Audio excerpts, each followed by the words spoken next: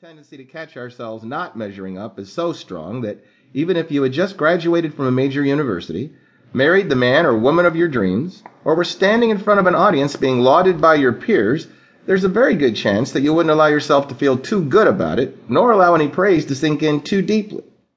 So, what is this subconscious force that causes us to feel validated when we do something wrong, yet relatively resistant to positive validation when we do something well? In the interest of cutting right to the chase, the bottom line is that you and I are not wired to expect things to go our way. You see, even in the wake of the buzz about the law of attraction, and all of the books that implore us to think only positive thoughts, this is not how human beings are put together. In fact, we are much more likely to be concerned about falling short than we are inclined to anticipate success. Certainly, there are those of us who achieve our goals and do great things every day, as each of us is fully capable of accomplishing whatever outcome we desire by moving toward it with focus, intention, and determination. However, since most of us do not appear to be able to generate this level of intention on a regular basis, nor bring forth that degree of determination as a matter of course, wouldn't it be useful to discover what it is that keeps us from doing so? Wouldn't it serve us to acknowledge the truth about those recurring tendencies that cause us to hesitate or hold back? Might it not be liberating to discover the source of the self-doubt that tends to show up whenever we consider taking action in pursuit of something we desire? Furthermore, wouldn't it be interesting to observe how our minds are really wired so that we could assume fuller control over the steering wheels of our lives? And finally, wouldn't it be beneficial to understand these natural tendencies and compulsions so that we're able to have more power over them than they have over us? Well, of course it would. And now that you've answered yes to each of these questions, I'm pleased to inform you that there exists a similarly simple answer to the fundamental question behind those posed above. And that question is, what's preventing us from having it all? In fact, it's an answer so simple that you may actually feel like you've fallen short once again because you should have figured it out for yourself. Still, whether you've figured it out or not, the reason why we feel validated when we come up short, yet resist feeling joyful when we don't, is fear. Yep, fear.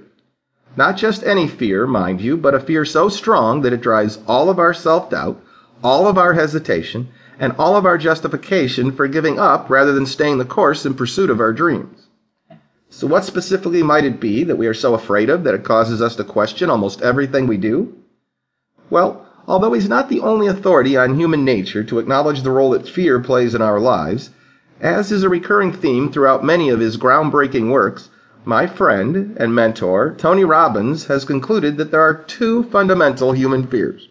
One, that we are not enough, and two, that we will not be loved.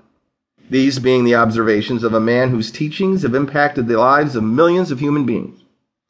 Basically, what Tony is suggesting is that no matter where we go or what we set out to accomplish, these fears go along for the ride. Of course, we rarely observe these fears for what they are, for the very same reason that the fish isn't able to see the water. Again, the premise being that the fish has no alternative perspective from which to experience the water as water, having spent its entire life in it.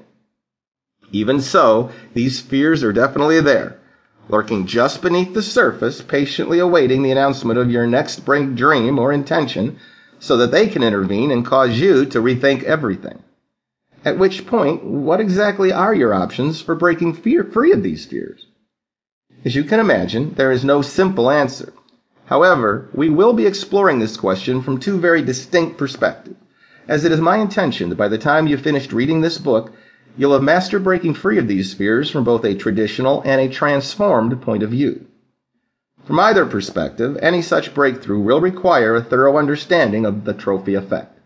And since that just happens to be the subject of this book, you're off to a very promising start, as we begin with a fairly traditional analysis.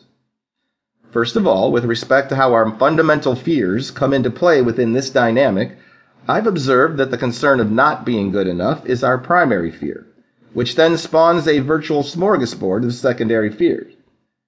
Being privileged to have coached more than 1,000 clients one-on-one over the past 25 years, as well as having witnessed Tony interacting live with hundreds of thousands of others during 7 of those years, I can assure you that I've never met anyone who doesn't exhibit at least some degree of limiting behavior stemming from these fears, specifically the primary fear of not being good enough.